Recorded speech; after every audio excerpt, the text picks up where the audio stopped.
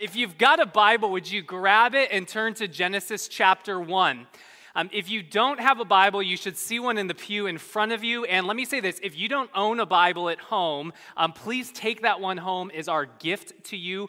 We are just super glad that you would be here and explore Jesus with us. We also have a non-Bible gift we'd like to give you if you fill out that Connect card. So there's my plug for that. I've done my due diligence. Fill that out, take that to the info desk. We'd love to meet you.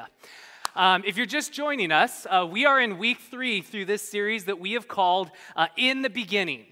And what we're doing in this series is we're looking at the opening pages of the Bible, which really give us our collective origin story. We said on week 1 that there's a lot of origin stories in our world right now that are being offered to us today. And I'm not talking about like Batman Begins or the Star Wars prequels or other kind of origin stories for superheroes. I'm talking about stories that would speak to how you and I got here, why we exist, what our purpose is, what's gone so terribly wrong in the world, and how it can be made right again. We said these are important questions, and what we've seen over the last couple of weeks is that the Bible offers a unique creation story that answers these questions in a way that's unique not only from Israel's neighbors 3,500 years ago, but it answers these questions in a way that is unique from what you and I are hearing in our world today. And we said that we believe that because this story is not only true, but really because it's true, that this story has the power to lead us deeper into the life that we all long for. And if that sounds like a bold statement to you, I'll just double down today. I'm feeling bold today. Today we're going to be looking at a doctrine that has done more good for human flourishing than any other philosophy or idea in the history of the world. Now, if that sounds bold to you, I'll say this. My hope is by the end of today, you will not only be convinced that historically that is true, but that you and I might enter into this story and experience afresh the life-giving truth that's here. Are you ready? All right, Genesis chapter 1, we're going to pick it up in verse 26, says this. Then God said, "Let us make man in our image, after our likeness. And let them have dominion over the fish of the sea and over the birds of the heavens and over the livestock and over all the earth and over every creeping thing that creeps on the earth." So God created man in his own image. In the image of God, he created him. Male and female, he created them. And God blessed them, and God said to them, "Be fruitful and multiply, and fill the earth and subdue it, and have dominion over the fish of the sea, and over the birds of the heavens, and over every living thing that moves on the earth." And God said, "Behold, I have given you every plant yielding seed that is on the face of the earth, and every tree with its seed in its fruit. You shall have them for food. And to every beast of the earth, and to every bird of the heavens, and to everything that creeps on the earth, everything that has the breath of life, I have given every green plant for food." And it was so. And God saw all that he had made, and behold, it was what? Very good. And there was evening, and there was morning the 6th day. So if you were here with us last week, we covered the whole chapter. That's why I asked you what it was, because we saw last week that there's a rhythm to this chapter, that every day ends with it being very good. This day ends particularly good. It's very good. And that's not the only rhythm. Every day begins like this. It begins with God saying, "Let there be." So day number 1, let there be light. Day number 2, let there be a separation between the waters above and the waters below. Day number 3, let dry land appear and pop out from the islands. Day number 4, let there be birds in the heavens. Day number 4, let there be sun, moon, and stars to govern the seasons. Day number 5, let there be birds in the heaven and fish in the water. And then you get to day number 6. And it starts off that way, let there be animals on the land, but then the narrative takes a hard turn. God moves from saying, let there be, let there be, let there be, let there be, it was good, it was good, it was good, to now saying, let us make mankind in our image. Now, there is a lot of debate about that word us. Some people look at this and they see this as a conversation amongst the Trinity, that God the Father, Son, and Holy Spirit say, hey, I've got an idea. Here's what we're going to do. Other people look at this, and I'd include myself in this group, that see this as God who is Trinity, three persons, but he's speaking to his heavenly host.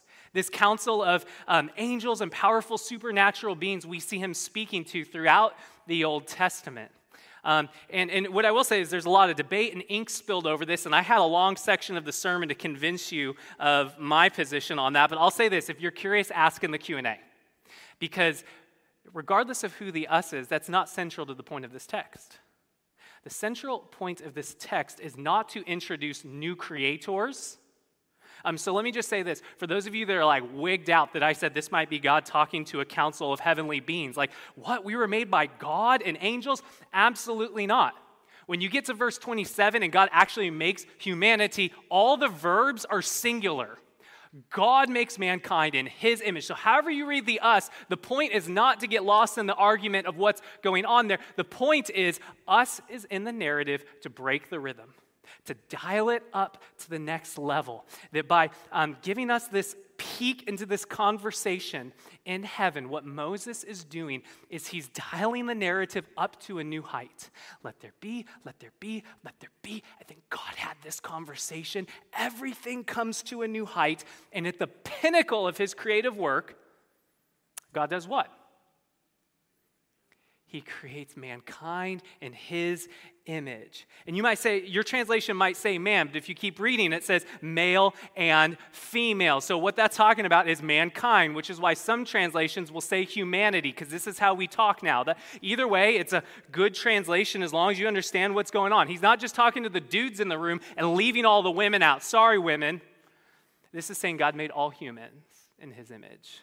And that's the big doctrine we're looking at today, that every human being has been made in the image of God. And this is a massive, it's so big, we're not going to be able to cover it all in one sermon. Last week I said, I hope you brought a snack. I'm not going to make you bring a snack today to be here like 6 hours and try to go through the whole thing, because this is so big, we're going to take several weeks to unpack what it means to be human in the Genesis story. Like, for example, I just mentioned it. This says that to be created in the image of God means to be made male and female. So this involves gender. I don't know if you know this, our world's talking a lot about gender right now. That is a huge piece of the conversation. According to the Bible, your gender, it's not incidental to who you are. It's an important part of who you are and how you live in the world. And so this is not a throwaway line. Genesis is going to continue to go into this, but we won't get there for a couple of weeks. So stay tuned if you're intrigued on that. And if you're not intrigued, 2 weeks, we're going to be talking about what it means to be made specifically male and female. But today what we're going to be doing is we're just going to tackle the big idea of what the image of God is. What's it mean that we're made in the image of God? Or some of you might have grown up around church and heard to be made in the Imago Dei, which is just Latin for in the image of God. Sometimes in church, we like to use big words and feel really proud of ourselves for knowing the big words. So however you want to do it, Imago Dei, or if you like plain English, in the image of God, that's what we're going to be unpacking today. And we're going to look at two things. We're going to look at what the image is, and then how that gives us dignity and purpose.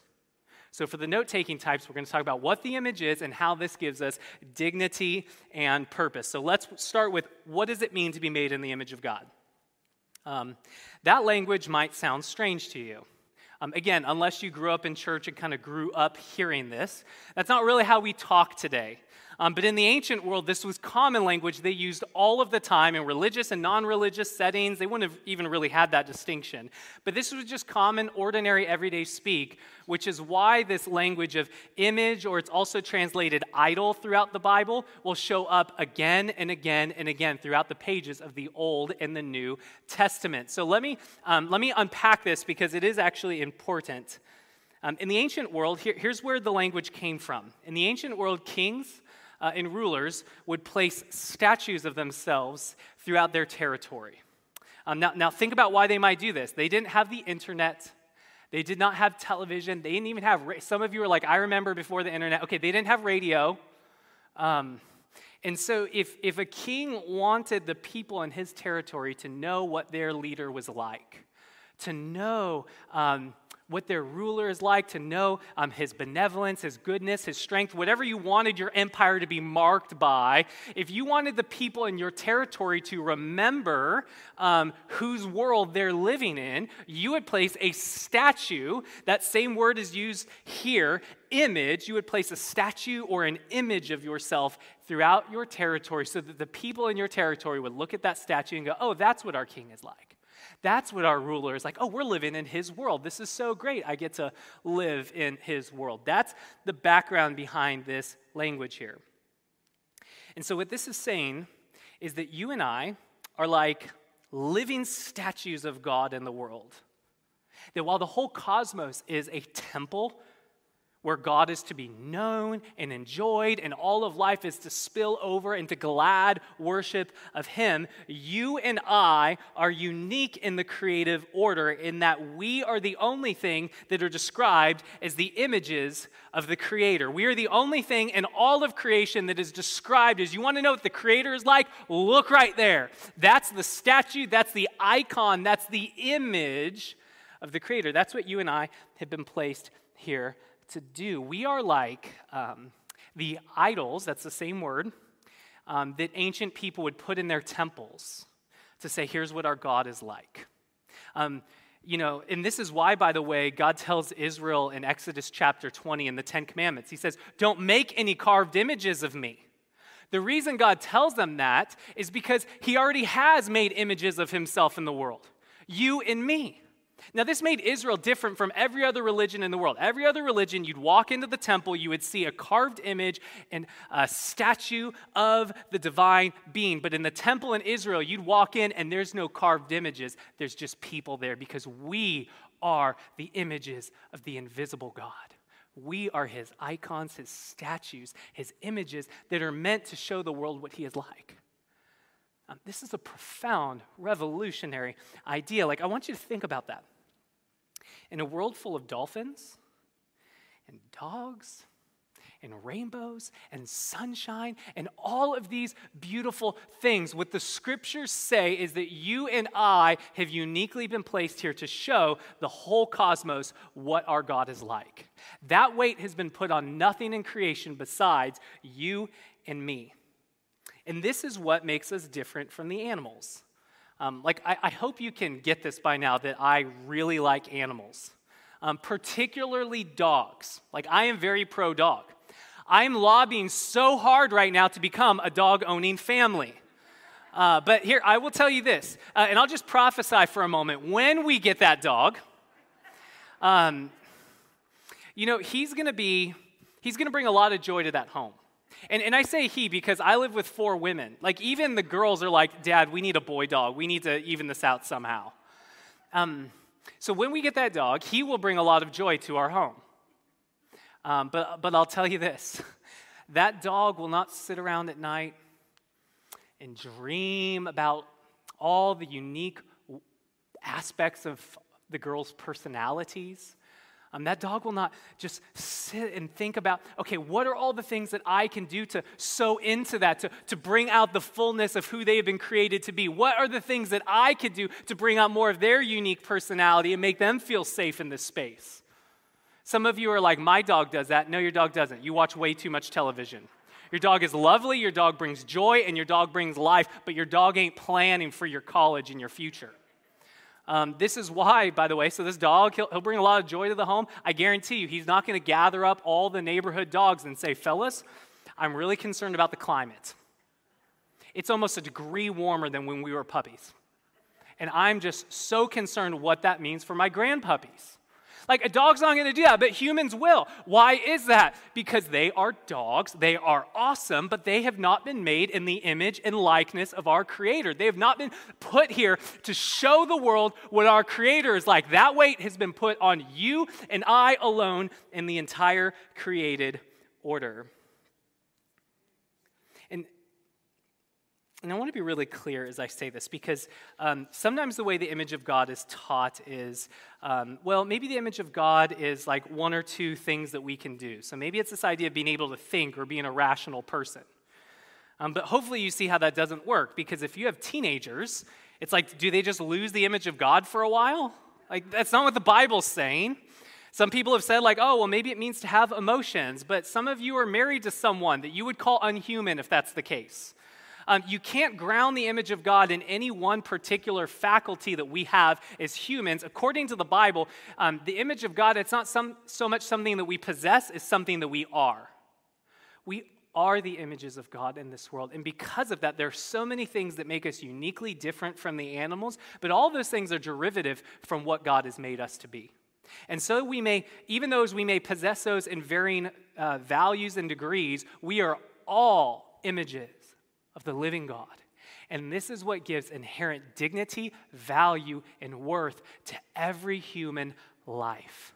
So we've got to reject any definition that would ground it in any one particular thing that humans do. We've got to see it as a whole package thing. That to be an embodied human in this world is to be a physical, living representation of what the invisible God in heaven is like.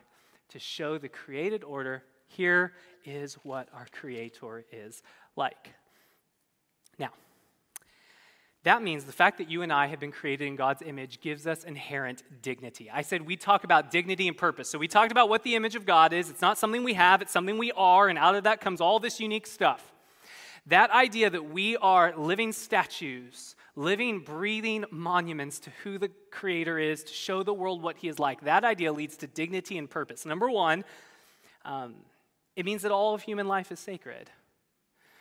This is why, by the way, if Pastor Phil goes out this weekend hunting and he comes into the office on Monday with like some fresh sliced turkey sandwiches, no one's going to lose their mind over that. Now, some of you might, because we live in California and we're a unique breed here. But by and large, throughout human history, they would call that getting dinner or getting lunch. But if he goes out and pops another human, like I love Pastor Phil. We're looking for a new worship pastor, right? Like there is a value and a dignity to human life that surpasses everything else in the created order. This is why we don't freak out over, like when a lion devours a gazelle. Like National Geographic doesn't call the police, they film it. There's a difference in the value of human life and anything else in the cosmos. And in fact, it is on this basis of our status as image bearers that the Bible forbids murder in Genesis 9, verse 6. And it is on this basis of all humans having dignity not by anything we do, but by virtue of what we are, that the Bible will even forbid speaking harshly about another human in James chapter 3, verse 9. You see how expansive that is? From murder to gossip and slander and just being plain old mean. The image of God relates to all of it. And I hope you can see the logic here, because according to the scriptures, anytime you attack another human, you are ultimately causing an affront to the God that they were put here to image and to make known in the world. So when you criticize and tear down and critique another person, what you're saying is, hey, you know the God you're here to image? Yeah, not so much. And the Bible takes that pretty seriously.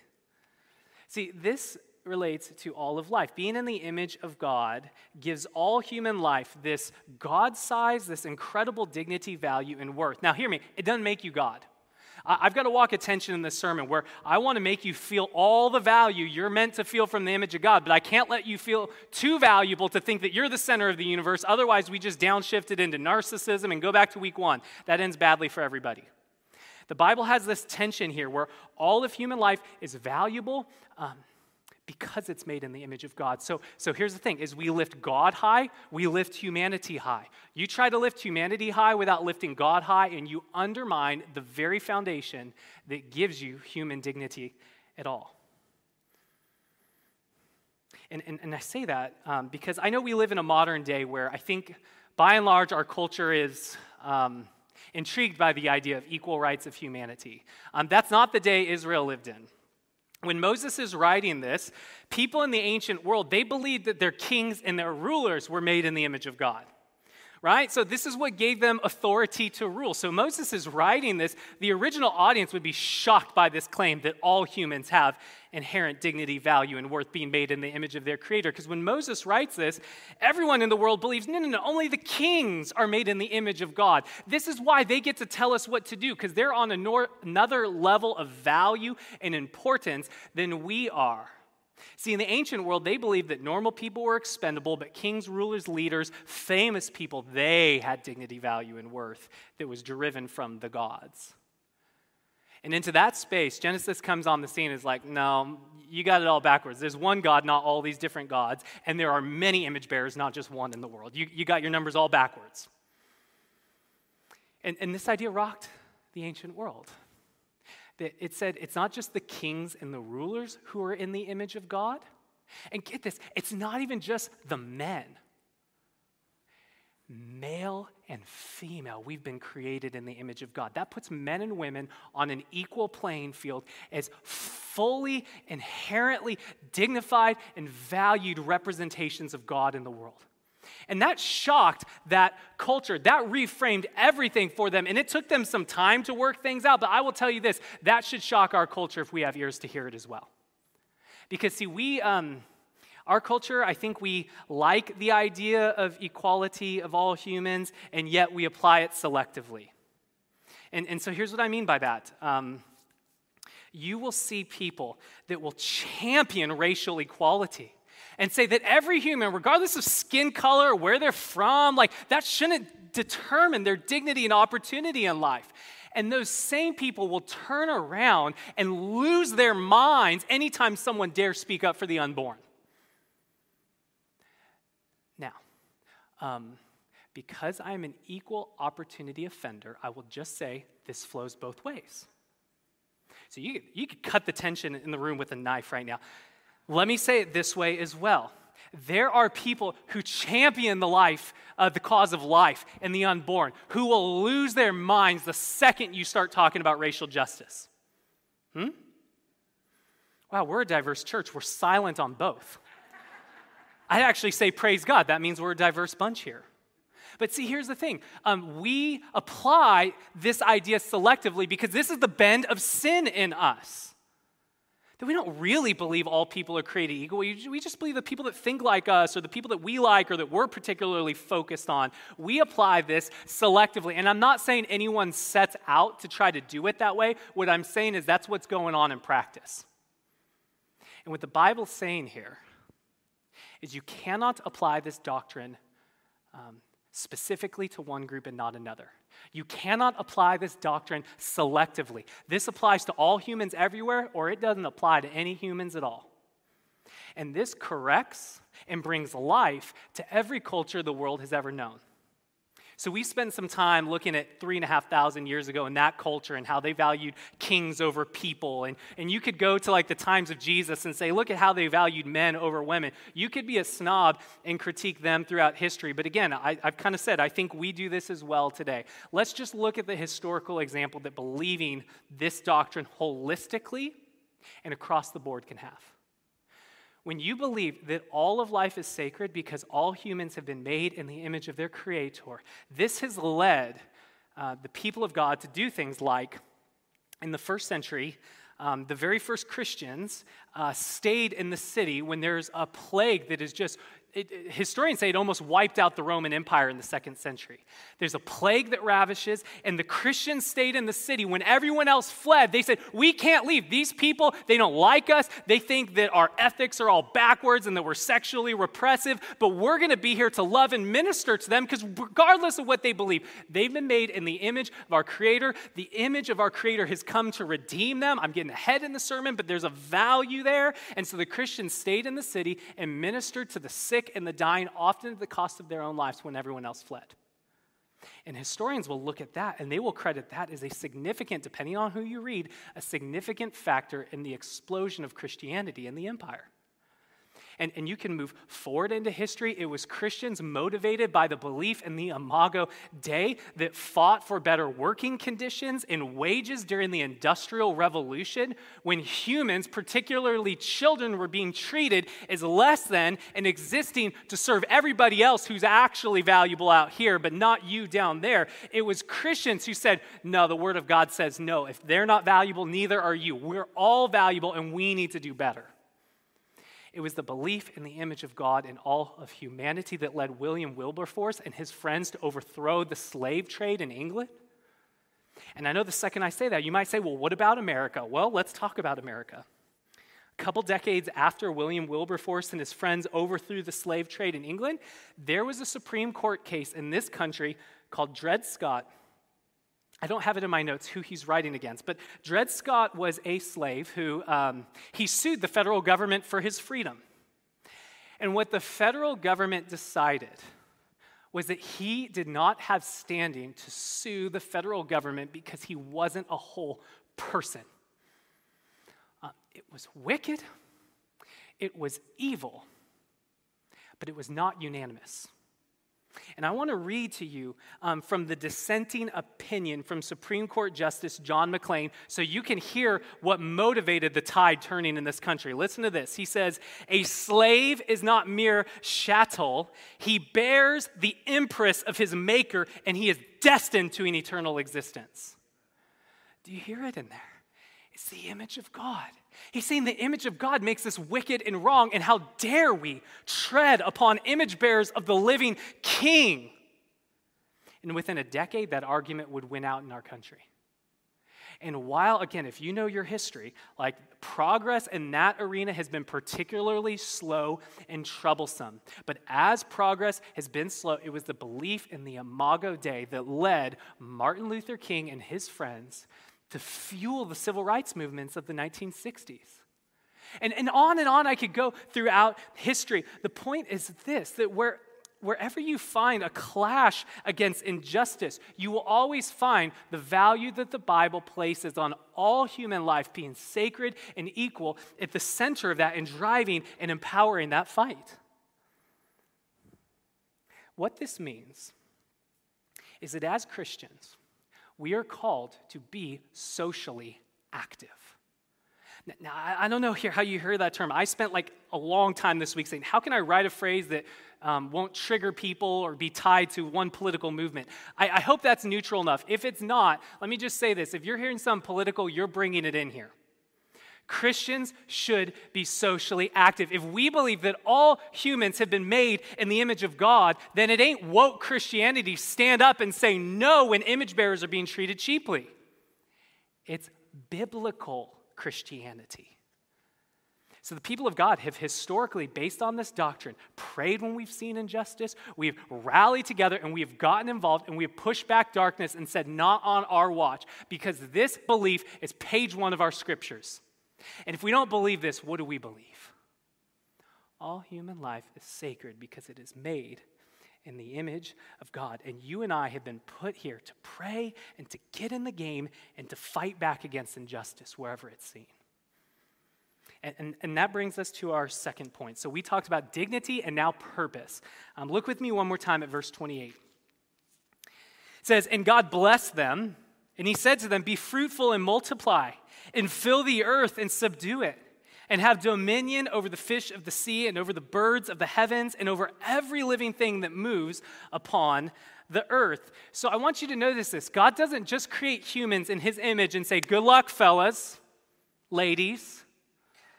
God blesses them. Some of you, your vision of God is an angry man in the sky who is just out there just like waiting with the lightning bolt ready to crack anyone that's going to have some fun. If that's where you're at, and again, you wouldn't say it that way, but kind of your view is God's trying to cramp my style. If that's how you feel, I want you to note page 1 of the Bible. That the God that we see here is a happy God who is singing creation into existence out of an overflow of the joy that the Father shares and loving the Son through the Holy Spirit, the three of them, that they just overflow onto the canvas of reality, creative goodness. And at the pinnacle of that creative goodness, this happy God blesses the humans. He says to us, be fruitful, multiply, have a great time, fill the earth, subdue it. He's a giving God. He's a happy God. He wants flourishing. He blesses the humans, and then he gives us our mission. He says, fill the earth and subdue it, and have dominion over it. What we see here is that image bearing, it doesn't just give us dignity. It does do that. But image bearing also gives our life great purpose. That we have been created by God to reflect his nature in this world by ruling over this world in such a way that everything flourishes just like our happy, life-giving God created it to. That's what this is saying. God creates out of happiness, joy, and love. He creates humans, and he says, okay, here's what I want you to do. I want you to cause this whole cosmos to continue ringing out into this harmony, to continue flourishing, to continue being happy and overflowing in glad worship to me. I don't want this song to ever end. That's what God is saying. He's giving us a purpose. Now, I know it's easy to look at that and go, well, why did he do that? If God just said, humans, you just sit on the sidelines and I'll keep it happy, you could argue that. But I would say this. I think it says something about the nature and character of God, that though he could run the cosmos all by himself, he creates image bearers and says, I want relationship with you. I want to partner with you. I want to give you something through a partnership and through a relationship you could never have by me making you like a robot to be like a dog that's always happy. I want you to partner with me in being creative and thinking about how to fill this place with my love. I want you to, as you get to know how righteous and good I am, think about all the creative ways you could spread love and justice and mercy throughout the cosmos. This is God's desire for us. There's a pastor friend, or he's really kind of a mentor to a lot of us younger pastors in Converge, and the way he would say it on this point is he would say, God made you and I to be architects of flourishing. That you and I were created to partner with God over making his world flourish, to fill the earth, to subdue it. You might hear that term because we're like in an anti-authority age. We're like, authority, this is awful. No, God's loving authority is always life-giving. So to go back to the hunting thing earlier, some of you're still tripping on that. This is why we have laws against overhunting. Now, some of you are like, well, we shouldn't hunt at all. That's another debate for another time. Don't ask about that in the Q&A because you'll get me and Phil on different pages because I'm from California. He's from North Carolina, and our church is diverse, and the Lord is big. But here's the point. This is why, though we have more value than the animals, we're not cruel with animals. That it's actually our job to make sure that they flourish and can fill the earth and cannot be too much in one place to wipe out another species. But also, this is why we have endangered species lists and we care about things. So the idea of dominion, it's not oppressive, not until sin enters the picture anyway. The idea of authority and rule and headship and leadership over the creation is always about giving life and causing the flourishing of everything else. That's the purpose that your life and my life was created for. Now here's the point I want to make about that. That right there should be the eradication of boredom. What Genesis is saying is that you and I were created for more than just to use and consume and go on with our lives, but that you and I were created to be life givers, to spread and cause the entire created order to flourish. This is why, as much as I can laugh at PETA sometimes, really? I know it says that God gave us all the plants here for food, but Genesis 9 says he gave us the animals too. So I'm going to eat a cheeseburger in peace, and you are not going to make me feel guilty about that. How dare you put weight around my neck that the Lord has not. So I can at times say how silly that is. But there's something about the image of God motivating someone that would care about the animals, that would have a conscience, that would say, we need to think about, are we doing this ethically? Are we causing them to flourish? Is there a better way we can do this that's better for the animals and for the humans? There's something about the image of God there. And I will also say this. This is what should motivate Christians to care about the created order. And again, if you hear something political in that, you're bringing it into the equation. What I'm saying on page 1 of the Bible is that we have been called to rule over the creation in such a way that it flourishes. And I know there's a lot of opinions about how do we care for the creation, and if we've not done a good job in the past, what should our response be to that? I'm not telling you what the response should be. I'm telling you this is where the value to care for the climate and the creation comes from. That we have been put here for a purpose. And look, I hope you're hearing some of these things. Those two things I just described, caring for animals and caring for the creation, you don't hear that talked about in church a lot. You hear that talked about at the gym, at the bar, if you're a sinner and you drink. I'm just kidding. You hear that talked about like at your neighborhood block party. But this should be our in with people to be like, hey, you think that's valuable? I do too. Why do you think that's valuable? I'm not encouraging you to try to checkmate someone into being like, you're stealing from the Bible. You're plagiarizing a 3,500-year-old book. I'm not encouraging that. I'm encouraging curiosity. Like, do you wonder where the instinct to care for animals or the planet comes from? Now, I would say, based on Scripture, it's because all humans have been made in the image of God, and so no matter how much we try to oppress that or pretend that our Creator's not real, that is in us, and so it finds ways of sneaking out. But are you ever curious to engage someone just to hear what's going on in their mind? How are they thinking about it? These are some grounds on which we should be able to relate no matter a person's faith background.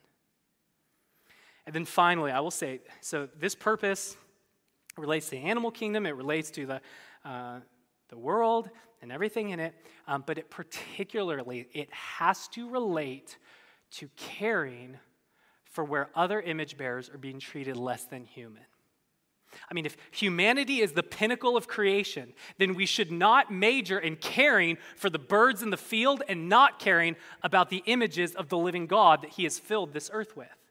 And so, yes, this doctrine motivates us to care about animals, about the planet, and particularly above all else, this should motivate us to speak up when other humans are being treated as less than.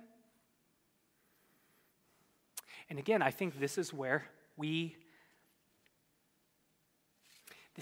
can talk to our world today. Because our world believes in justice. The bend of sin in us has caused us to do that imperfectly.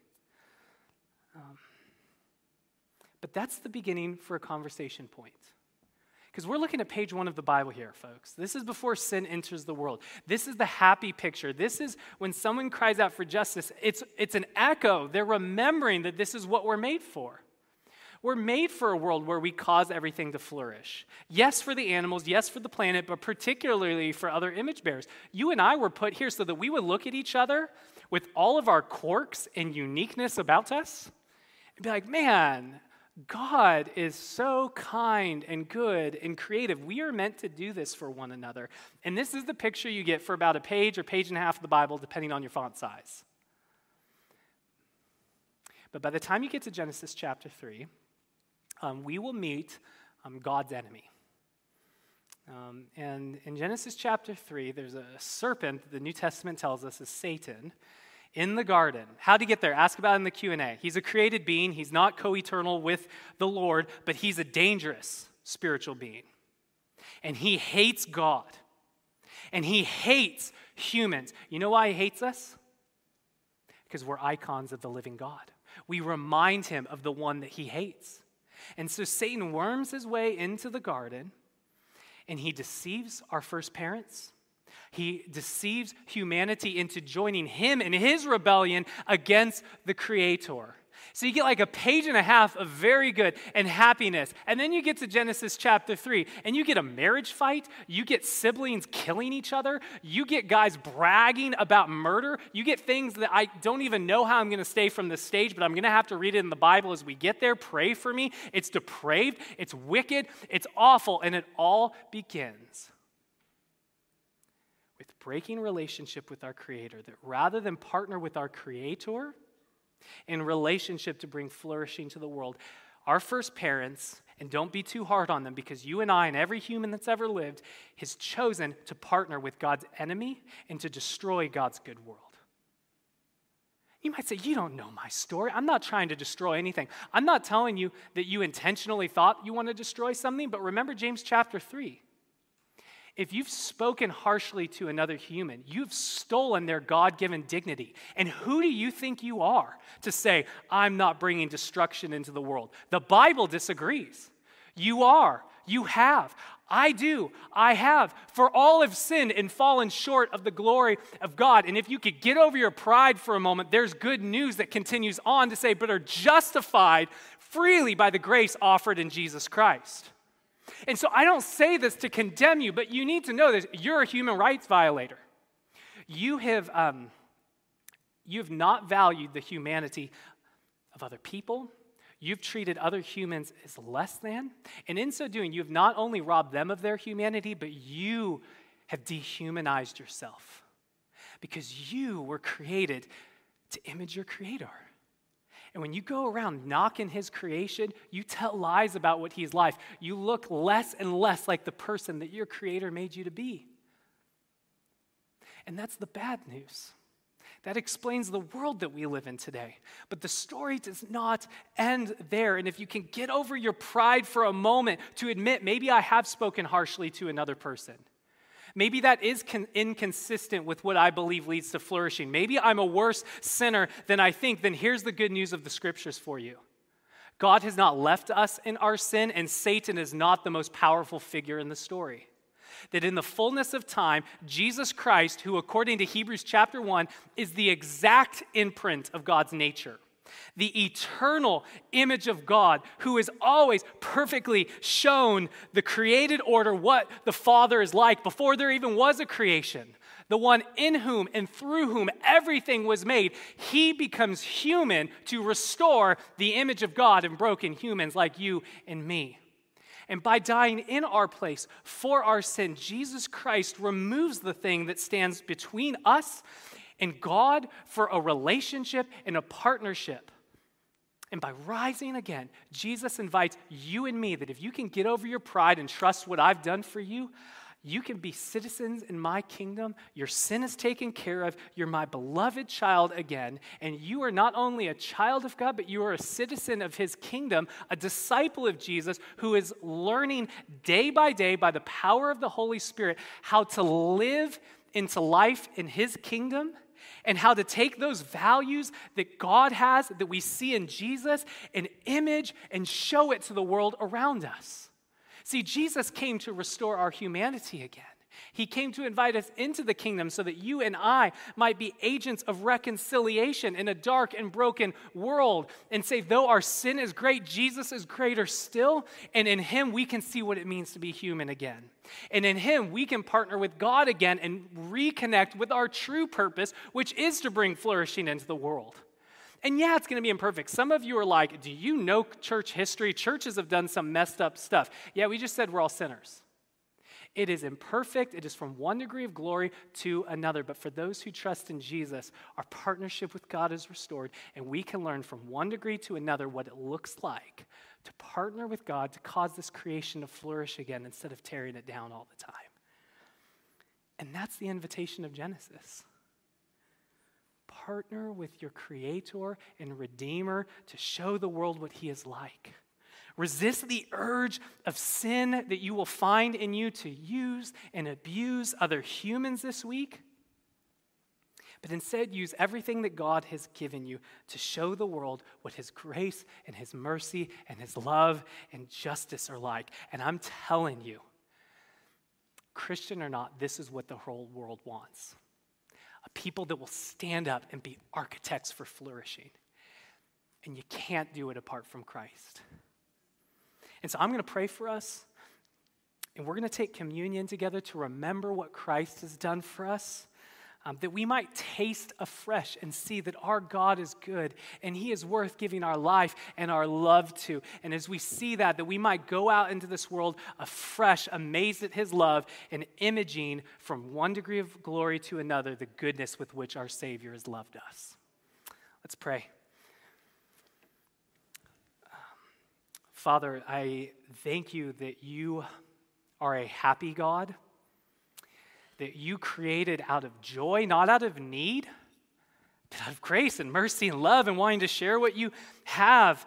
And God, though we have sinned against you, though we have treated your images cheaply and not only sinned against our neighbor, but sinned against you in the process. And though you have righteous anger for that, you don't turn a blind eye to us treating your images cheaply, but I thank you that you are a God whose mercy always triumphs over judgment. I thank you for sending your son, Jesus Christ, to be bigger than our sin, to be bigger than anything that would keep us down, so that we wouldn't have to pretend to be more than we are this morning. And so because that is true, Lord, I ask that you would send your Holy Spirit to help us honestly assess our lives. Would you help us, Christian or not, look honestly at our life and see where are we selling short the dignity of other people? Where are we living out of step with this doctrine that we love on page 1 of the Bible? Would you expose us this morning, not so that we might be condemned, but so that we might come to your table afresh and receive your grace? And remember that there's nothing that we can confess to you today that will surprise you or change your love for us.